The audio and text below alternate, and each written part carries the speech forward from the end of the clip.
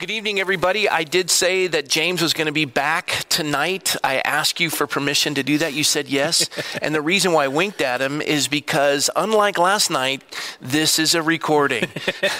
That's why we're wearing the same outfits as last night, although it's been 24 hours for you. For us, it's been 24 seconds.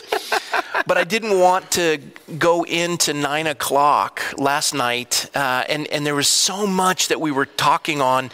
Now, we get to go for 2 hours because my mind is just spinning with what we talked about. I was so blessed. And we were at a critical juncture. When we went through critical race theory, we're breaking down just the evil of this concept. And this is what Chris Wallace was referring to at the debate when he talked about racial sensitivity training. It's critical race theory. And now as we've broken it down and we've taken a look at it, we haven't gone into great depths, but we've looked at the points. And we use the illustration of how is it that, Black America has fallen prey or they've been sold this, and not just Black America, but corporate America. That's right. That BLM can come in and get billions of dollars. Right. And that everyone in America has to go through this sensitivity training, which is nothing but critical race theory. That's right. And where is the church in all this? We've fallen prey to it, that we're putting up black tiles in support of BLM, and I refuse to call BLM Black Lives Matter. I agree. The two Black Lives Matter. BLM, that's who. Right. That's Marxist. Right. So now we come to a place where we have broken it down, and we're going to refresh everyone. For them, it's been 24 hours. For us, it's been 2.4 minutes. Yep. Let's break it down for them again, the 5 points of critical race theory. And then I want to go into how the church, because you pointed out that the Holy Spirit is a restrainer of evil. That's right.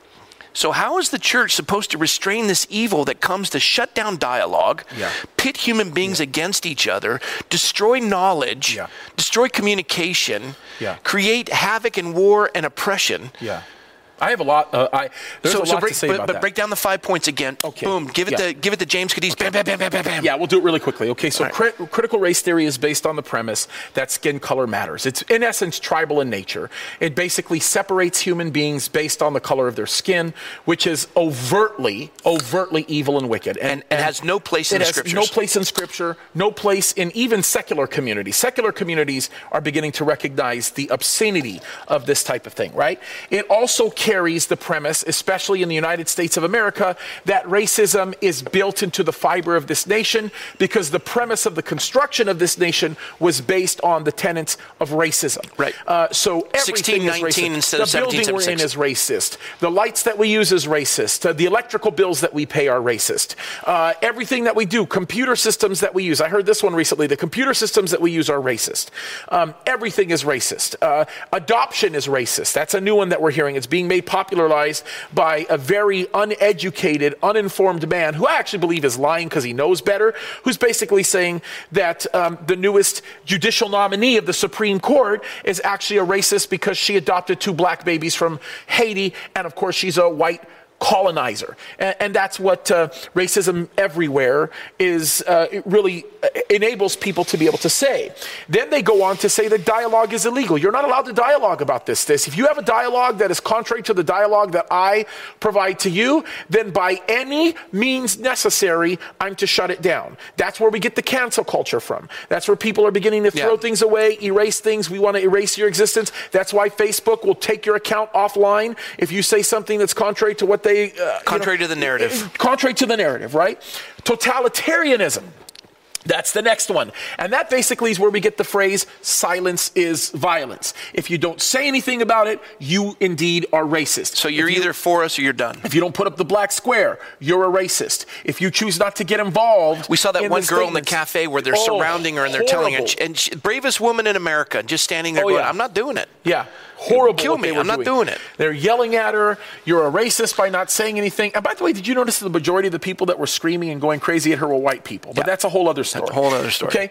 And then the next thing which I believe when we talked about those four things, the totalitarianism, the dialogue issue, the racism is built into everywhere, and then talking about the fact that color matters, all of those points lead up to the ultimate one, and that is, by the time you get past those 4 points, it brainwashes you into saying that science is a lie, math is irrelevant, empirical data is actually racist. So if I actually say that energy cannot be created or destroyed, it can only be transferred from one form to another, the lowest form of energy is, thermal energy, which is where we get the laws of decay. Second law of thermodynamics. Mm-hmm. It's a lie. If we start having discussions of special relativity and we talk about speed and everything that happens when we get in planes and we travel, or slow down. Oh yeah, sorry. I know I'm going to. Okay, that's my problem. I always go too fast. I feel like I'm on a bullet train. Yeah, it's sorry. James, it's all wrong, and it's all racist. And so, Mr. Wizard. Yeah. So if you are a student and you study these very things that will propel you in the United States, I mean these where things, you will excel and achieve excellence, where you can obtain wealth, where you can have the American dream. That's where Dr. Carson wouldn't be separating Siamese twins. It's a lie. It's a lie. It's a complete and total lie. And the reason why you have to remove empirical data and the ability to seek knowledge and learning and all the education aspects is because in the laws of nature, nature's God, if you're going to avoid those, you're going to see consequences and you're going to say, no, it's what we say it is. It's a modern day version of slavery. And I know I'm going to sound offensive by saying this, but you remember back in the day when the slave owners... Don't teach them to read. Right. They would take books away from them. They pluck their eyes out if they were caught reading books. This does all of that without having to pluck people's eyes out and take books away and so on and so forth. If you can convince people you don't need books, and why should you read because it's all a lie and there's nothing true, there we go. And what's interesting to me with all of this is, and this is where we left off last night, and I think it's just so incredibly important that we understand this, the church, if the church functions as God intended it to function, will always serve as a direct repudiation to this type of teaching. To that type of enslavement. To that type of enslavement. Not only that, but it will actually teach people to be transformed based on the understanding of identity. Here's the question that I would ask. When we talk about critical race theory, and I talked about critical race theory last night being a perversion of the scriptures. If you take the totality of critical race theory, it comes directly against what Paul teaches in Romans chapter 5, 6, 7, and 8. Here's the question that I'll impose with Romans 5, 6, 7, and 8. Does what I do determine who I am, or does who I am determine what I do? The world says, critical race theory says, what I do in essence determines who I am to a degree. God's word says, who you are determines what you do. I'm made in the likeness and image of God. I've given my life to Jesus Christ, which means I'm no longer a sinner bound to sin. And I can do all things through Christ who strengthens me. I can do all things through Christ who strengthens me. I am now transformed. By the blood of Jesus Christ. I don't want to wait on that part. Keep going. I'm now transformed by the blood of Jesus Christ, and I now, according to what the Word of God says, am a saint. Paul says this in Romans chapter 7. He says, the things I don't want to do, I do. The things I want to do, I don't do. Who will deliver me from this body of death? Oh, wretched man that I am. Oh, wretched man that I am. Who will deliver Which, by the way, Greek translation for that, when he uses that term, death trap. Yep. Who will deliver me from this death trap? And then he brings up a very revolutionary concept. He says, I think Jesus Christ, he's the one that's going to do it. And then he goes on to say that there's no condemnation for those who are in Christ Jesus, who walk not according to the flesh, but according to the Spirit. But walk according to the Spirit. Now, this is why let me tell you why that's incredibly revolutionary. Because it introduces and reinforces the concept that my salvation is not based on any meritorious effort that I bring.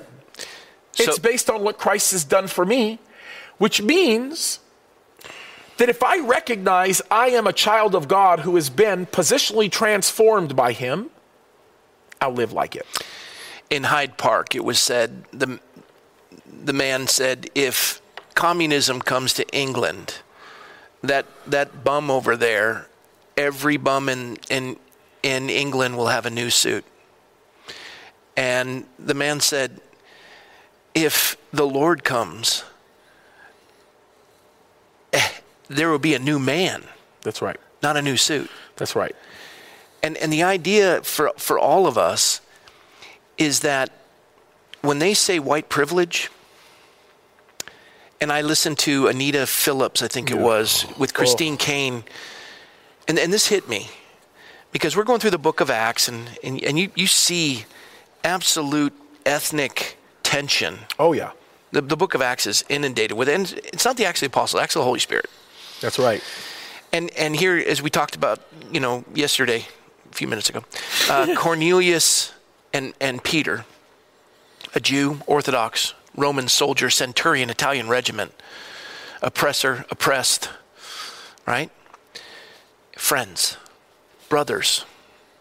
Holy Spirit falls, both had that Pentecost moment of speaking in tongues. God didn't save just the speaking in tongues for the Jews who converted. He gave it to the Gentiles too. Right. It's not that everyone who is baptized in the Holy Spirit speaks in tongues. The point was, I'm not withholding anything. That's right. You're in my family. That's right. So when Anita Phillips says to Christine Caine, I had a dream, the Nordic tribes and the African tribes are contained communally.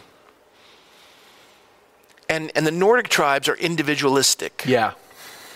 And this is where they get their worldview. And ours is communal, theirs is individualistic. And this is why you don't understand Black America. Right. And why Black America doesn't understand the white races. Yep. Okay, time out. Okay, I take my lineage back to, Scotland, Ireland. And by the way, Irish slaves were less expensive than African slaves. I didn't say that. Thomas Sowell, with the history that he did, this Black American, did extensive history work on it. They were easier to get from Ireland than they were to go all the way down to Africa. And they didn't care about the color of the skin when they enslaved them. They just enslaved them. Yep. The human heart is depraved. So you have these supposed Nordic tribes that she had a dream from God to show that, there is no, she said there's no Christian worldview. Oh. That's what she said. Anita Phillips said that. She's on, and Christine Caine's going, yes. Incredibly dark. And they're embracing the idea that there's no Christian worldview because it's a white Christian worldview. I got news for you. Yes, your heritage and lineage comes from North Africa. Mine comes from Scotland and Ireland. In Scotland and Ireland, if you go all the way back before Christ came through with missionaries as he did with the Ethiopian eunuch that came into Egypt, the same gospel that was Philip shared with him, and he was baptized and took it into Candace. And by the way, Christianity got to Egypt before it got to Scotland. That's right. So if it's a white man's deal, let's figure that one out. And then it has to go up through Greece and then into the European, and then it has to go over to Scotland. You got to get John Knox in there, and then you got to work through that. It took a long time before it converted into Scotland with the Covenanters and then crossed the Atlantic. And it had been in Africa long before it ever got through Europe. My point is this. My ancestors were eating each other.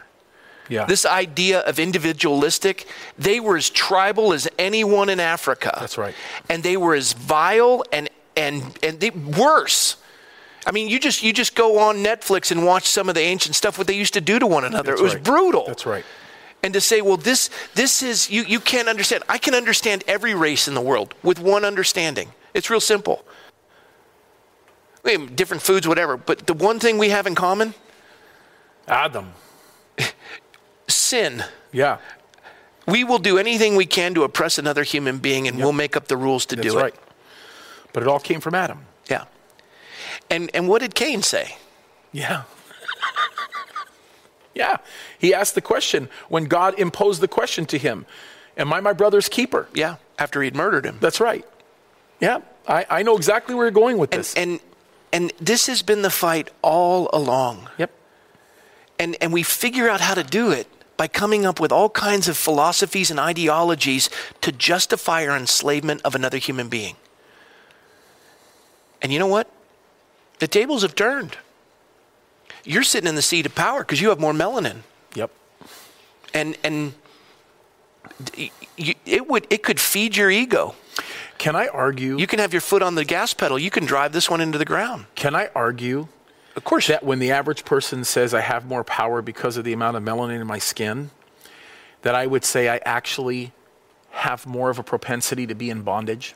Oh, bondage to hate. You look around right now and you think of the tenets of critical race theory, and you see what's happening in our nation, where cities are burning down for 100 plus days, where people are being raped, and there are DAs that don't want to hold the rapist accountable because of the color of their skin. Right. How's it working for you? Yeah. How's it working? It's not working. But let me, like we did on our last live stream. Yep. Let me challenge you. Okay. Yeah, the inner cities are burning, and BLM is left. We do have some Antifa in there. The places where the inner city folks would shop are all burned. Their businesses have been looted. No money's being put in there. Their police force has been removed, and their councils have voted them out. They're being used as political pawns. Where are the churches? You're asking me? And the church, but they're doing the tiles, the BLM tiles. It's ridiculous. But let's go further with it. Who's contending for the ideas that drive the culture? Are we acclimating to a culture being driven by evil? Or are we, as you said in our last time together, are we filled with the Holy Spirit and restrainers of evil? Are we contending for the oppressed? Yeah. Contending for the oppressed is not adapting to culture. Let me tell you something. Contending for the oppressed is taking the hard stand to go where evil is reigning and wants to rip you apart. I'll tell you a story. This is a great story. I think you'll totally be blessed by this, and it really does encapsulate the issue that we're talking about. We, probably over the last few years, we've had a large amount of black families start coming to our church. It's pretty amazing, ethnically speaking. We have a lot of different cultures, a lot of different races. We have a lot of Asian cultures, lots of people from different ancestral places. And we've had a large amount of black families start to come into our church, and some stay, some go. There's a great story of probably one of the most talented group of people that have come to our church it's a black family, amazing people. They're really, really special. I watched them come to our church when they didn't have any children, and they're a young couple. They just got married. And one of the guys, the husband in this situation, came with the kind of philosophy and idea that the world had indoctrinated him with. Matter of fact, actually not just the world. Let me just tell you, the church indoctrinated him with. He was in the mindset of a pastor that would use him for his talents and didn't care about his spiritual condition at all. Yeah.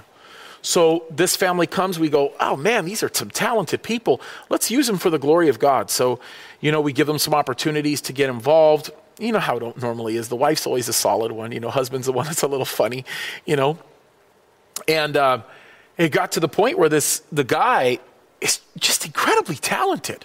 There's nothing this guy can't do. He's one of the best cablers in the base. The guy's just incredible. He just has talent like I've never seen.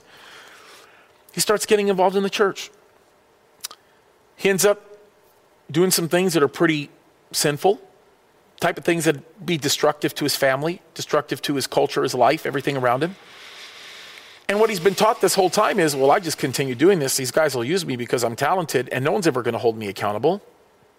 And I called him into my office, and I said, I got to sit you down, man. I can't use you. I actually care about you. I don't want you to be involved in ministry right now. We got to work through some issues. There's some family issues. You've got some things going on, whatever. And I share this, by the way, I can share this story with permission. He's given me permission to share this story to other people. I already know you. You wouldn't do that. Yeah, so he leaves, and I get a call from his wife and his mother-in-law. And they're they're crying, and they're pretty upset. And I'm like, oh no, this is going to be one of those, how could you do this to my husband, and so on and so forth. And they tell me, Pastor, I'm just going to say one thing, I'm going to leave it alone. Thank you. Thank you. We've been to many, many, many churches. Every church I'd ever gone to. Black church, not that it really matters. And there's never been a pastor that we've ever met who'd be willing to sit down my husband for all the things that he's doing. He's doing a lot of crazy things. Now I'm going to hit the fast forward button, and I'm not going to get into all the details of all the things he was doing and everything that was going on. He's married. He has 2 children, young children now, both dedicated their children to the Lord. Those 2 children will never know the evils of the previous generational lines in his family. When he came to our church, he hated President Trump and didn't like anything that the white oppressors stood for. Now he's one of the staunchest defenders of President Trump. Not that that's what makes him a Christian or anything like that. But he is the first person in his generational line, and he has some very godly family members, first person in his generational line to start taking responsibility for his life. Walked away from all of the habits that were destroying him, while all of his buddies are still gangbanging, hanging in the clubs, doing all the things that suppression has caused them to lead and do. He's a successful business owner. He's a leader in the church. He's changing the lives of people around him. He's bringing people into the fold. Amen. And he's dealing with the problem that exists in the black community. All right, of 80% of those families not having a father in the family. Absent fathers. But that comes from a place of standing in the church. Let me do like I did last night. Okay? Let me challenge you on that. I like it. A struggle is to be more concerned with your culture than you are with Christ. Oh, absolutely. And to be more concerned with your identity in the culture than you are with your identity in Christ. That's right. Okay. And we look at the individual you just described, and we see somebody who overcame that and worked well when confronted with his sin, and owned it, embraced it, but had never been told that before. Yep. Okay. And previous, where his life found itself, that was always emphasized, and it was never called to account. Yep. And that was actually elevated as a trait. That's right. Okay. And people would say, with critical race theory, that you just took him out of his culture and put him into the white man's culture. That's right. Okay. That is the argument. It's the argument. But let's look at it this way. The culture that's created of defiance towards authority and being a player and going down the list. How is that funded? Oh. How's that funded? How is that promoted where somebody can turn that into a place where they can make money and have notoriety? How does that happen? I'll tell you. I'll tell you how it happens. It's a great question. And I'll tell you exactly how it happens. As an attorney, I don't ask a question without knowing the answer. Oh, I see. So this is a rhetorical question. Well, at least I have an answer. Yours may be different. Okay.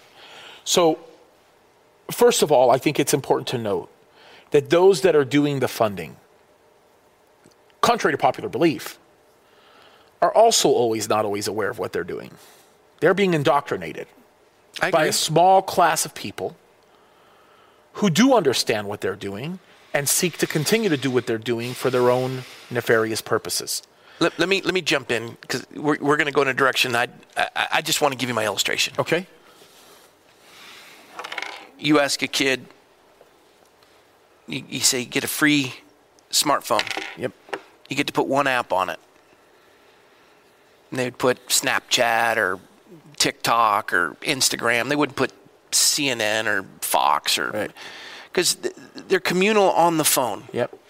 And the other thing that is just inundated on their phone is their music. Mm-hmm. And all I want to do is I want to take the phones of all the kids in the body of Christ, these Christian families, and let's see what they're listening to.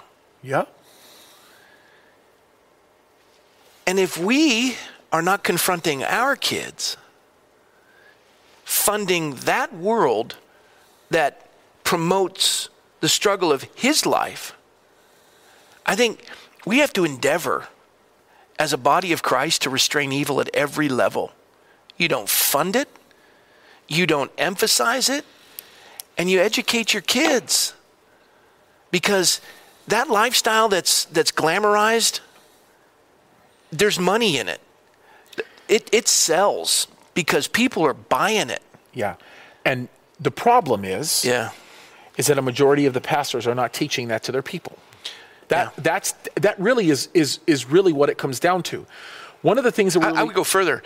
Music itself, why don't we elevate to the highest level of what man can be capable of? We've even reduced music in the church to 5 chords. Well, look, actually, the music issue is another whole other issue, because music is probably one of the greatest arguments against atheism, if you really think about it, because what moves a person, people don't understand that, the conscience of a man and what changes them. It's no coincidence that Satan was, in essence, that lead musician, basically. He was a worship leader. That's a whole other issue. But I think there's something to be said here. Look, this is the very reason why, as a church, we're very aggressive about looking at what music is and teaching people, educating people about music. Not just simply, you say, the 5 chords or whatever, but even the content, the words that are even in music. Because it's not just the complexities of the music that we listen to, but it's also the content of the words. And here's something that I've learned. By the way, there's a direct connection between the two. The less complicated music tends to be, the larger of an open door it creates for words that are actually evil. And that, by the way, that's not an unfounded statement, right? I'm a musician. I understand how music works. I get it. A lot of the music right now that's bringing bad messages into our community, it's good music in the sense that it carries a beat, it has a rhythm, there's nothing wrong with a lot of the music that's being put out there right now. But typically, for any kind of, the way the human mind works, just think about it this way. This is a neurological discussion here, okay?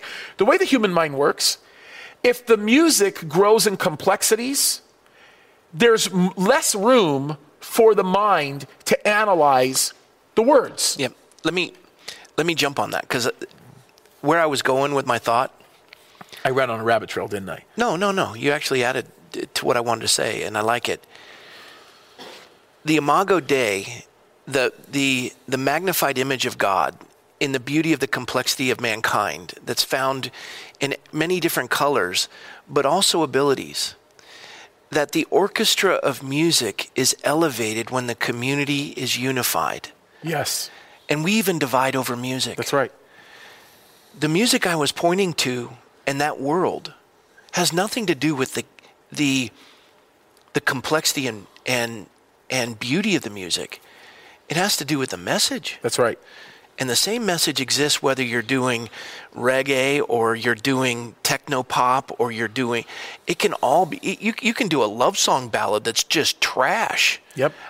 And I'm not a musically inclined guy, but one of the things I love is that when you see an eclectic gathering of musicians from every culture who are unified in Christ combined, unbelievable what happens. It actually, am I right on that? You're right. It actually introduces the greatest complexities in music that we've ever heard in the human race.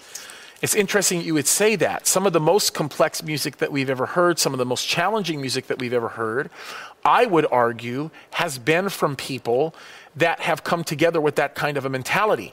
This is why we don't have musicians like this anymore. Now, I'll talk about some musicians that are, people that weren't godly. They weren't living godly lives, but there was a discipline associated with the music that they did. I talk about Charlie Parker. You listen to some of the ballads he did, right? If you just take a moment to analyze the complexities of what he could do with a simple instrument. You listen to old jazz music, which, by the way, was very much deeply rooted within the African American community. What was incredible about much of that music, right, was the fact that it introduced concepts into music that we don't understand anymore. The world phrasing. The world was more. The world was quicker to embrace the complexity of the Imago Dei than the church was. Thank you. We would argue over an organ or a piano, right? And when syncopated rhythms came into the church, goodness, because it's racial. Yeah. And it was a declaration. Yep. Music is one of the most profound ways to unify a church. Yep. And everyone says, I just want hymns. Yeah. They are sanctified. Which hymns were actually bar songs. They were bar back songs. in, I got that. Yeah. But what they're saying is the words touched me and what I experienced. And music is subjective. Right. But if you just want what you always have and it's homogeneous, God wants us to celebrate the Imago Dei. The multifaceted beauty of the image of God in man. And music is one of those gifts. It's true. I've actually never seen a radical transformation in the life of anybody that I talk about in these stories where the spectrum of music that they listen to increased radically. Yeah. I've never seen that. And those things all go hand in hand. But in essence, see what you're driving with, and if the people watching us aren't catching on to this, because I'm catching on to it, where you're driving to is the fact that we, for some reason in the church, have adapted the philosophy, which is ugly, that we must conform to the culture because it's the only way we'll grow in effectiveness in communicating our message. Where what we patently fail in understanding is that when we take what Christ brings into the world and into our lives and introduce it into the culture, we not only add complexity and flavor and beauty to the culture, but we actually trendset it. Yeah. We transform it. And we have the ability to take every beautiful nuance of every culture and make it to a place where it flourishes to its highest level. That's right. But the church is uncanny that we become homogenistic and tribal. And we even abandon the public square, which community, what's the highest form of community? Politics. Yeah. We avoid it because it's difficult. I don't want to deal with somebody who doesn't agree with me. I like the word liberal. I really do.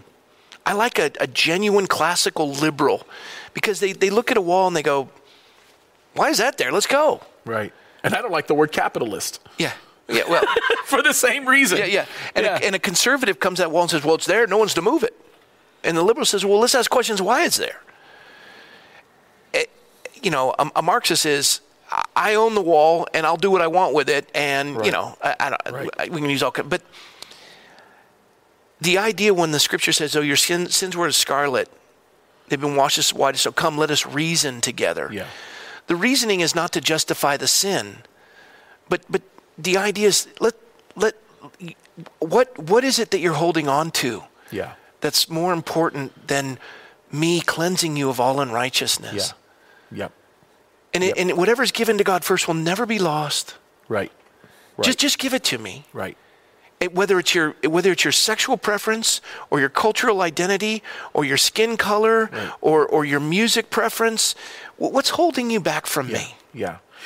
It's interesting. The reason why the church is not open to that type of dialogue oftentimes is because they've abandoned the truth. So you think about this. They're more concerned with their comfort than they are with their liberty. If I am willing to embrace the truth, then I know that the dialogues that we have together are always going to come to that common place. I'm not scared of what you have to offer if it's a differing opinion, because me and you are not looking at a personal discourse between one another and seeking to disagree and winning. It's a dialogue. Well, we also looking for the truth. But we get to a place where we settle in comfort. I agree. I agree. I know what I expect every Sunday when I come. I know the music that I'm going to receive. I have already acquiesced to the understanding that I'm saved by grace, and I want to reflect on that. And I want the simplicity of my Sunday service, and I'm going to go back to my and God says no. No, the idea of the gospel is it's to go. Right. And even across the street, it's not homogeneous. It breaks the slave, Greek, free, male, female. It accomplishes and can go anywhere and transform anything. Yep. But we come to a place where we're comfortable. So comfortable that we would use religion as our political structure. Yeah. To say they're not like us. Yep. And then we lose the way on which politics is supposed to work, where we step into the public square and we say, how do we work through this so that we can see that the law is a school teacher, a guardian to protect us and point us to Christ until faith comes? Yeah. No, the law is to make sure that I can keep my business. Yeah. Well, and the problem is it's because churches deny the basics of what the Bible teaches us, right? If we accept the fact that there is a fundamental condition within mankind that expresses total depravity, if we agree with the fact that there is no one righteous, no, not one, then the law is important to us. When the Bible talks about the law being the schoolmaster, in essence, in more modern terminology, the law is the tool that drives us to the understanding that we have a need for the Christ that we worship. You got to think about it like this. When I first bought my home, and we entered into the contract of the purchase of the home, I went to the contractors and I said, look, that wall is crooked right there. You got to fix that wall. That wall is crooked. He says, you're blind. You're nuts. That wall is not crooked. I said, that wall is crooked. He says, well, the only way we're going to find this out, you got to buy this tool.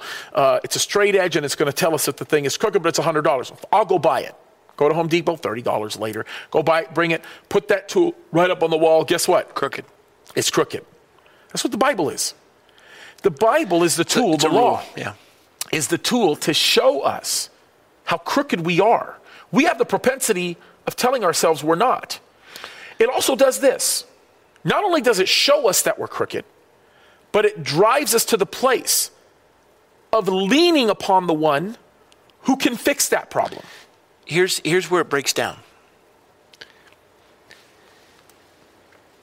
If we don't contend in the ecclesia, the public square, to bring that ruler, that straight edge, to contend for all humanity, not so that we know we need to be saved by grace, but to contend for the safety of all mankind, that we are going to a school board meeting, we're going to a council meeting because we're contending for that straight edge so that everyone can live together. And they're going to say, how do you come up with that?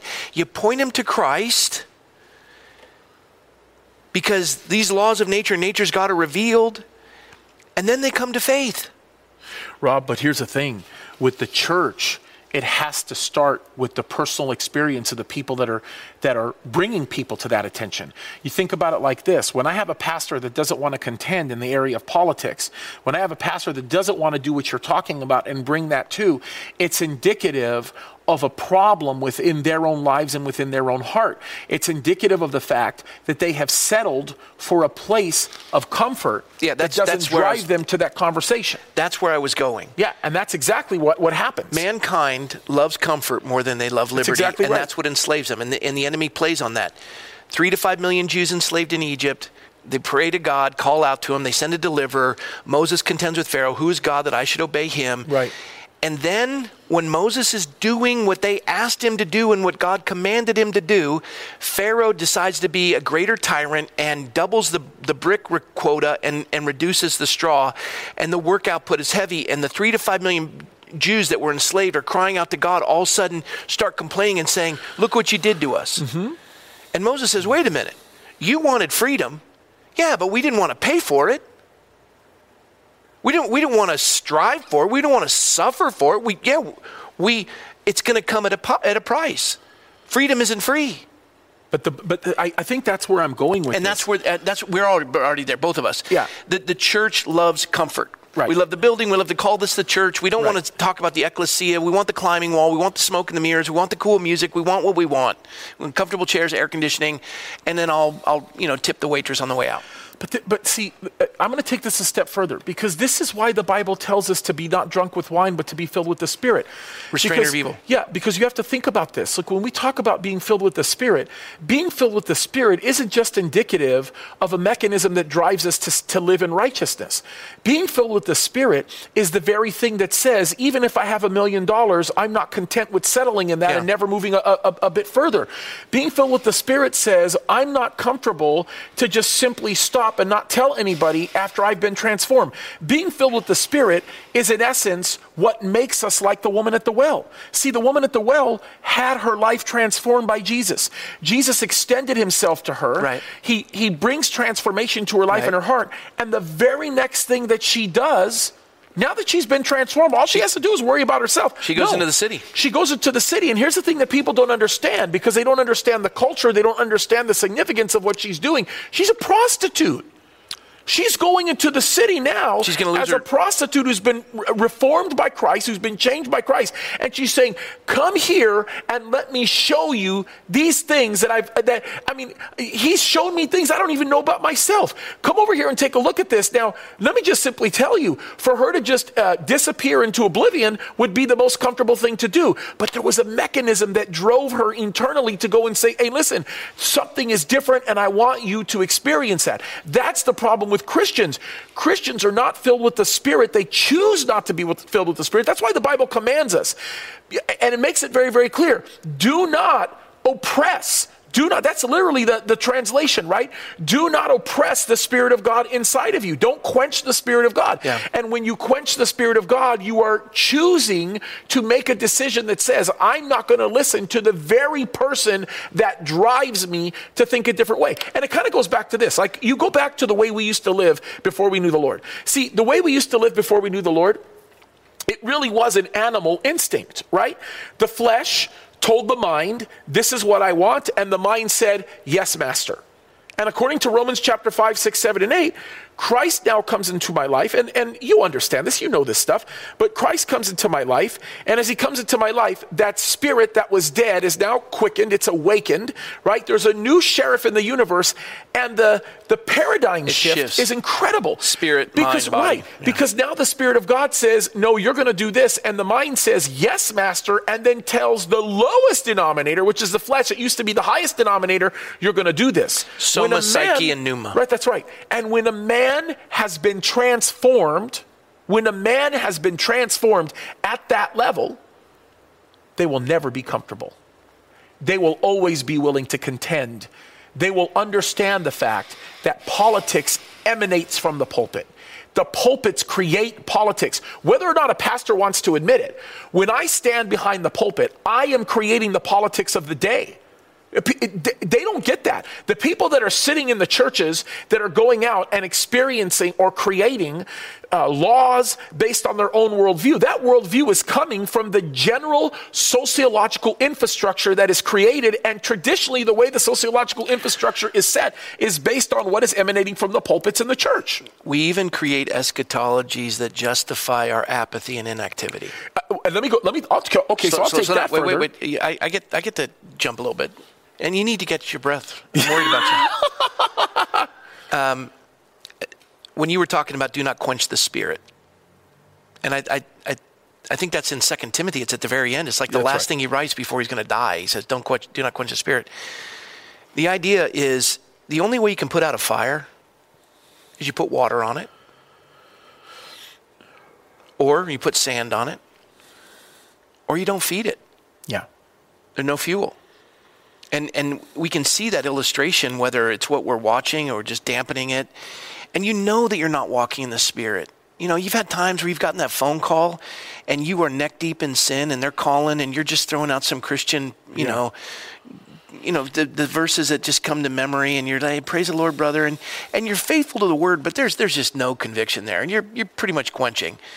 And then you've just finished your devotion. You had time in the Word. You're present in the Lord. You've been interceding on their behalf. The phone called, and you were waiting for them to call because you had been asking, and they ring, and you've got a word for them. And that's on fire. Right. Yep. And here we've reduced Christianity down to a place where we're stuck in these four walls of a building, and we don't do anything in politics because politics is dirty. Sure. And so is the church, but I used to say this. If you were to pull a Bible study that I taught 4 years ago, you would hear me say, if I have 45 minutes to talk about politics or I have 45 minutes to preach the gospel, I'm choosing the gospel every time. I used to say that. I look back now and I realize, because there were a lot of straws that broke that camel's back. Yeah. I realized the error, the erroneous way of thinking saying that. When we say politics, we're talking about the highest form of community. That's right. That this is how you endeavor to keep the union of the Spirit and the bond of peace, is you're contending with one another in love. That's right. And we've lost that art on how to live together with morality and sociability. So we've reduced the gospel to confessing we're sinners and that there's nothing, we're saved by grace through faith, accepting Christ's death, burial, resurrection, and the free gift of salvation. And then every application of the text always goes down to a personal application, never having to do with us engaging. Do you think the scriptures have anything to say on immigration? Are you kidding me? That it has nothing to do with a stranger. It has to do with assimilation. Are you kidding me? If you want to immigrate to a country, it's all in there. We've got the Greek word. But do we ever study that? Does the Bible have anything to say about transportation? Does it have anything to say about debt? Does it have anything to say about representative form of government? It does. But we don't go there because we just got to keep butts in the seats. Well, and look, I'll take it far beyond that. We don't go there because we're walking in disobedience. These are harsh terms. You know, I say things like this, and there's lots of guys. There's guys that have contacted me. They text me. They're very offended by what I'm saying. I've had guys accuse me of making enemies of other black pastors, and I've heard it all, right? But my problem is if I am a man who truly believes what's in this book, then I'm going to contend in that arena. Yeah. This is my belief. I believe that men that will not contend in that arena do not believe in the Bible completely. They do not have a real Christian worldview. And I will tell you why I say that.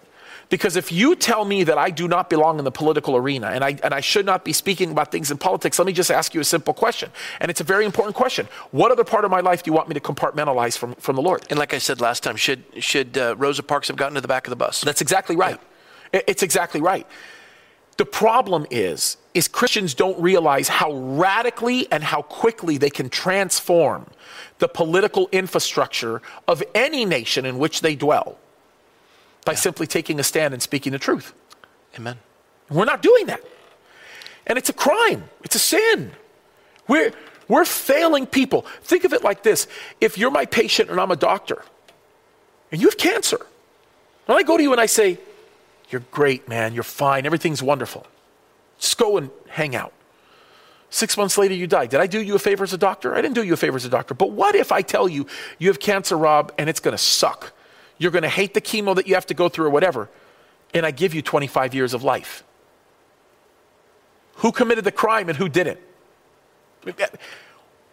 We have a cancer in our world, in our society. When you were pointing out, and I love what you did, that they're having their ears tickled. That's right. And then you commented about, and I don't know if I've gone this far, and you know, but touch on it. You commented about Romans 1. Oh yeah. So I actually and know that you have a very empathetic, sympathetic person on this side that probably wouldn't take kind of a stand you're taking. Although I'm not offended by you, I'm not angry. I love you. Right. It's just that's not where I naturally go. I really, you're a bulldog for Jesus. Yeah, I'm a little different. Yeah. It's true. Yeah, it's true. And in that case, you're always, you know, plowing an opening. Right. On my end, I'm kind of looking. Did you get hurt when he hurt? Yeah. So the dialogue in Romans 1 is interesting. The dialogue in Romans 1, Paul tackles a very difficult issue. And the issue is, what if there are people that don't hear the gospel? What if there are people that have no general understanding of what is right or wrong? How can we hold somebody accountable if they don't know what is right or wrong? And the contention of the Apostle Paul is unique, and it's powerful, and it's quite biblical. And he says, hey, listen. I love this. Creation, the very creation of God speaks. Here's a word that critical race theory doesn't like. Science speaks. Revealed knowledge. It reveals knowledge. We know that. Isaiah tells us this. The Psalms tell us this. Everywhere you go, the scientists tell us this. The scientists tell us this. The data. The heavens declare the glory of God.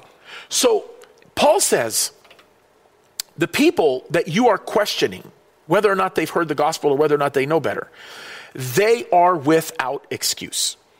They're without excuse.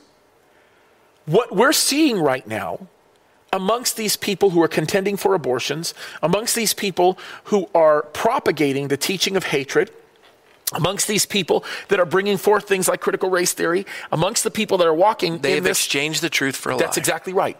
They have made a conscious decision to exchange the truth for a lie. I read an article about one of the leading activists for pro-life who ended up having a miscarriage. At 6 months, she miscarried her baby. How tragic. right? They have a funeral. They're heartbroken by the miscarriage of the baby. It's a horrible thing. But yet, this person is contending to be able to give mothers the right to say, well, if you miscarried at 6 months and you declare it not a baby, then it really wasn't a baby, it was a fetus, and we don't have to grieve the life. Okay, on critical race theory, exchanging the truth for a lie, where you no longer can talk about empirical data, longer. So that really is, there is no truth except for what we tell you it is. That's exactly right. There'll be no debating, there'll be no dialogue, and we exchange the truth for a lie, period. And when everybody quotes Romans 1, the one thing that they never remind the Christians of. See, we'll quote Romans 1 and go, hey, they're the unbelievers. And I use that in the video that I made today, or yesterday, technically based on the recording we're doing. But the one thing they don't ever bring up is the Apostle Paul then says, I'm not ashamed of the gospel because it's the power of God unto salvation. We don't bring that up. Pastors who will not contend in the political forum are ashamed of the gospel. Yeah. They're ashamed. I wouldn't go that far. I would. But you would. Here's a reason why I would go that far. I'll tell you, honestly. I told Charlie this. Love hopes all things. Yes. Listen, love hopes all things, bro. And I'm giving him the benefit of the doubt. Listen, I couldn't agree with you more. They've been there in the darkest times of my life, and they've endeavored with me. Fear drives people, bro. Fear does, and we're all susceptible to it. You've been scared. And by the way, let me just simply say this.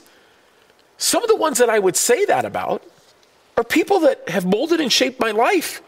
People that I would never name public. I mean, I just, it's not what I do. But I just think, why is it that you refuse to contend? Well, look, we're shepherds. We're shepherds, Rob. I got it. We're called by God to contend for our sheep when our sheep don't have the strength to contend for themselves. We're called to take hits and bullets that they can't take. And there is equipped and gifted and trained as the one who discipled them. Oh, absolutely. So we just follow that back. Absolutely. But the idea is, Paul never looked at him and wrote him off. I would agree. He contended for him. That's right. And he loved them. That's right. He says, Demas has forsaken me. He had given up on John Mark. That's right. But he said he's useful to me. Paul was always about the mission. Barnabas was always about the man. Yep. You're more of Paul. I'm a bit of a Paul. Yeah. But I will also say this. And in time, Paul becomes about the man and Barnabas becomes about the mission. Yeah. It was interesting. Iron sharpens iron. It's interesting too. One of the things that I've recognized, and it is something where I've softened quite a bit, and I am different in this arena. I really do care about the people. It's one of my favorite things to tell people is like, look, you're going to hear me be very aggressive and contend in the arena, and there's a lot of people that don't like it, and sometimes I don't even like it. When I hear myself, I'm like, oh my goodness. But one of the things I've learned over the years is how critically important it is to take men under your wings and disciple them. Yeah. How important it is. You know, the man that I shared the story about earlier, you don't find transformation in a man's life like that until you tell them, let's hang out for a whole day. Yeah. Watch me live my everyday life. Yeah. Let's go work on a project together. Let's go do this. And when we're picking up something, or when we're driving somewhere, or when we're doing something, hey, bro, help me out. Why do you think this way? And then what do? We start contending with one another. We start developing a dialogue, and things begin to change. Which, by the way, thank you to Dennis Prager. I love giving his videos to people because he helps me contend that way. Check this out. There's a pastor in Ventura County. I would say a liberal denomination. Mm-hmm. I've never met him in person that I recall. He's a dear friend of a pastor who's also of a liberal denomination and a Democrat, who I adore. So I step into the arena and I contend with the authorities. This pastor contends with me. Why are you doing that? We're obeying. You need to obey. And he comes at me and I come at him. I get convicted. I feel bad. I call my friend. I said, you know him? He goes, I do. He's a good man. I go, he kind of upset me and he got me in a place I didn't want to be. Yeah. He goes, you know, Rob, I know you and I know him. Give it another shot. I circled back. I had to eat a little crow. I said, you know, I spilled a hot cup of flesh on you. I'm sorry. You obviously don't see what I'm doing. I don't really see what you're doing. I don't know what you're doing or how you're going about it. Let's find our commonality. We start talking about the Lord. He was still contending in the opposite ideology I was contending in mine. I think he may have even joined the county in their attack on me. Not that he wanted to attack, but that he, he was an expert witness, so to speak. Well, I don't know that for a fact, but this is what's cool. Things start to take its course, and I've built a friendship with him. He's not going to be my enemy. He's upset me, but I'm going to love him. People are not the enemy, they're the opportunity. This is what happened today. Hey, Rob, if we were to open, where do we get one of your ionization machines? That's so great. And I didn't call him up and I didn't text him back and read him the riot act. You know what I did? Don't worry, I'll bring you one. I'm not going to give up on these guys. Yeah, that's right. I think this is a good picture, although it'd be better if you were with the 300 pounds, but a church picnic. If you added the 300 pounds that you had before you lost this amazing weight, and you still got, you're losing. Still have some you still lost quite a bit even since the last time we talked, I can tell. Yeah, working on it. But you were the guy that you have a church picnic, and you're going to be over here, and we're going to tie the rope around you, and you're the guy at the end of the rope. Boom. Yeah, that's right. And then they're going to find somebody like you on their side. Yep. And then you're going to, get the wily guys and the really aggressive ones in the front. And the ones in the front you want right there. And there's the big mud pit and there's the flag in the middle, and you're going to pull until the other team gets in the mud.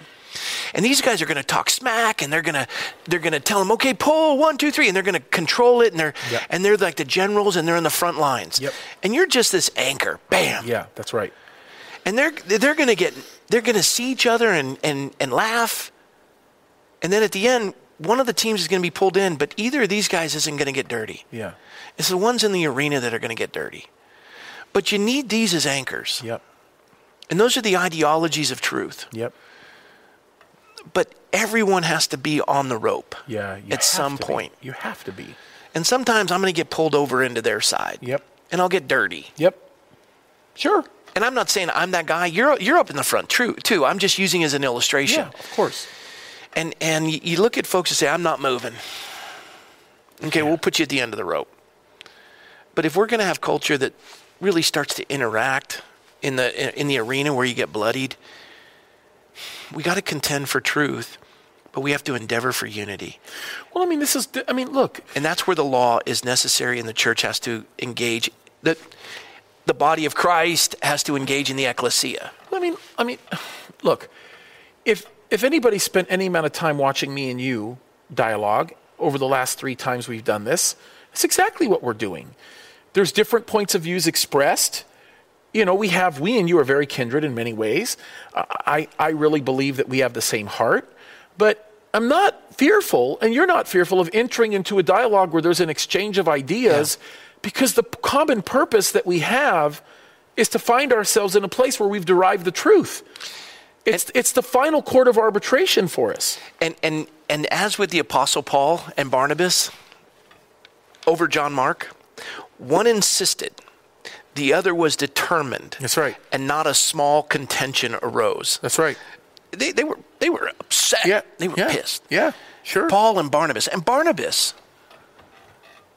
when Barnabas was walking with the Lord, and he was son of encouragement, and he was given to people, and he was a Levite, and he owned property and sold it, which he's not supposed to have. That's right. Yeah. And the first thing he does is sell it and put it at the apostles' feet. He takes back seat. He knows the word probably better than all of them do. And at the time he's doing this, Paul's out killing Christians. He's Antifa. That's right. And Barnabas is so used to giving to people who take advantage of him that he started to learn the nature of man. And people say, what are you doing with that guy? Oh, I just felt sorry for him. Don't waste time with him. Yep. And he's sharpening so the day comes that he's able to build a bridge to bring Paul in. Paul's on fire. Paul's knowledgeable. Yeah, sure. And then Paul disses Barnabas over John Mark, who he has the same love that he had when he brought Paul in. Yeah. And when that not a small contention arose, the beauty of it is 2 works started. Paul and Titus and Barnabas. And of course. I am thrilled that we sit here and I can challenge you, not because I want to upset you. I just want to look at every facet of the diamond and see, are we doing this right, Lord? It's so important. And I love that you always come back with a ready and wise answer. And I'm not, and the funny thing is that I'm not fearful of being challenged because I'm contending for the truth. There's a confidence in you've studied to show yourself approved. And I have no problem coming back and saying, hey, I'm in error. If I'm not willing to come back and say I'm in error, then that means I've stopped learning. If I've stopped learning, then I'll never be an effective teacher. And I'll get some responses by some of the comments I've made tonight. And people know if they've written me or they've come to address me, if they want to just say something caustic, and I'm done with that. But anyone who's ever come and said, I need to talk to you about something. Yep. I am correctable. Yep. And I'm not saying that out of pride. You can test that. You can test that with anyone. I know you. I know now. I'm correctable. Yeah, of course. Of course. And the beautiful thing about being correctable is you gain friends.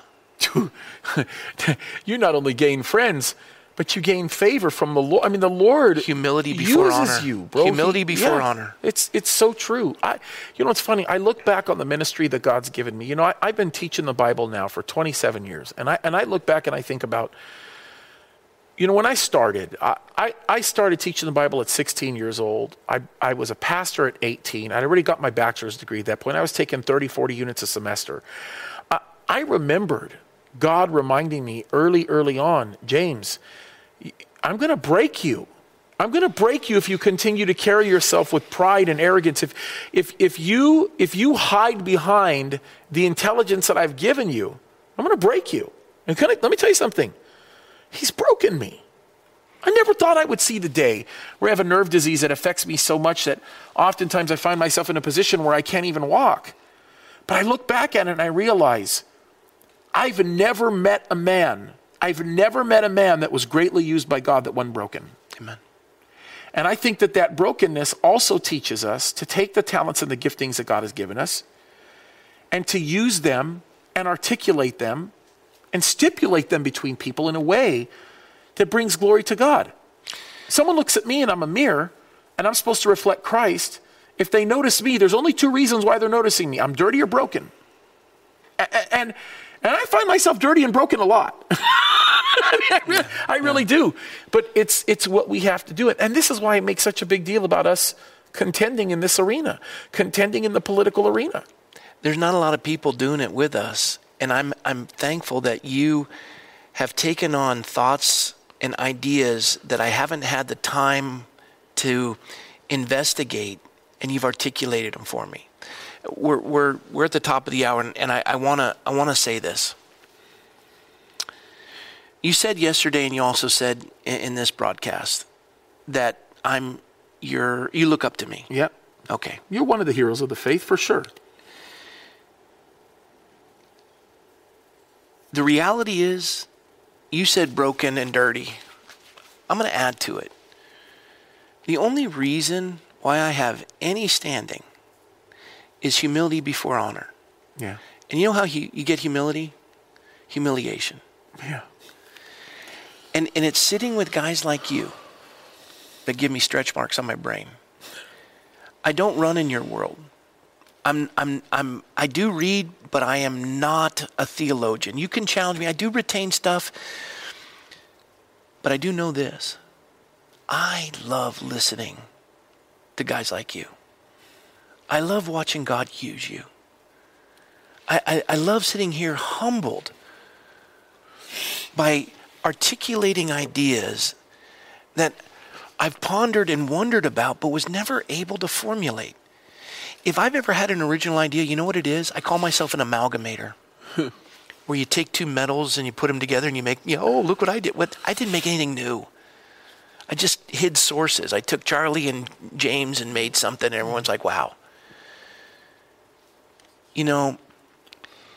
The fact that I can be here and people get to witness this, that I get to sit at a table with someone like you, someone like Charlie, and you can run intellectual circles around me, but I can ask questions that challenge your heart. It boils down to one thing. If you look up to me, it's only because, and you know this, I love you. Yeah, bro. Well, I don't have a lot of words right now, so. You bless me. Yeah, you too. Amen. Well, let's pray for them, and I'll pray for you. I'm going to pray for you. I'll pray for them, and then are you up to reading the blessing tonight? Yeah, sure. All right. Yeah. Father, thank you for James, my sweet brother. Lord, what a gift you've given to the body of Christ, of a man who studies to show himself approved unto you. He speaks the truth in love, and even when challenged, he is just so prone to say, here am I, God, use me. There's no guile, there's no pride. And if there is, it's surrendered immediately. Lord, I thank you for my brother. Lord, thank you for blessing my life with what you've entrusted to him that he's been so faithful to share. And all of us tonight, as we've witnessed how you have equipped him to articulate things that we really need to know right now in this season of life, you're faithful to do that. Yeah. So Lord, I ask your blessing on all who would observe this and view it, see it, and be challenged by it, that their lives would be strengthened and equipped in a greater capacity to step into the public square and to speak the truth in love. And so, Lord, we're grateful for what you've given us, and we commit it to you, and we thank you. In Jesus' name, in Jesus' amen. Name, amen. All right, the blessings right here, they put it up on the screen. They make it really simple. And if they're back there, unless they left, oh, they're good. All right. Did you want me to read it in a different language? I mean, I know you. Oh, yeah, do it in a different language. All right, yeah, read it. We're just going to leave it off the screen so you can read it. Okay, so I'm going to butcher it a little bit, but because I'm going to read it relatively slow. But this is the Hebrew reading of it. And it's not the modern Hebrew, it's the older biblical Hebrew. So hopefully those of my Jewish friends will recognize it. But Yavarcha Adonai v'yeshamacha Yar Adonai panev elecha ve'emocha Yisach Adonai panev elecha Yasim echa shalom. The Lord bless thee and keep thee. The Lord make his face to shine upon thee and be gracious unto thee, and be gracious unto thee. The Lord lift up his countenance upon James and give him peace. I would have sung it with you, bro, but you made me cry. You bless me. All right, folks, we'll see you tomorrow night. God bless you all.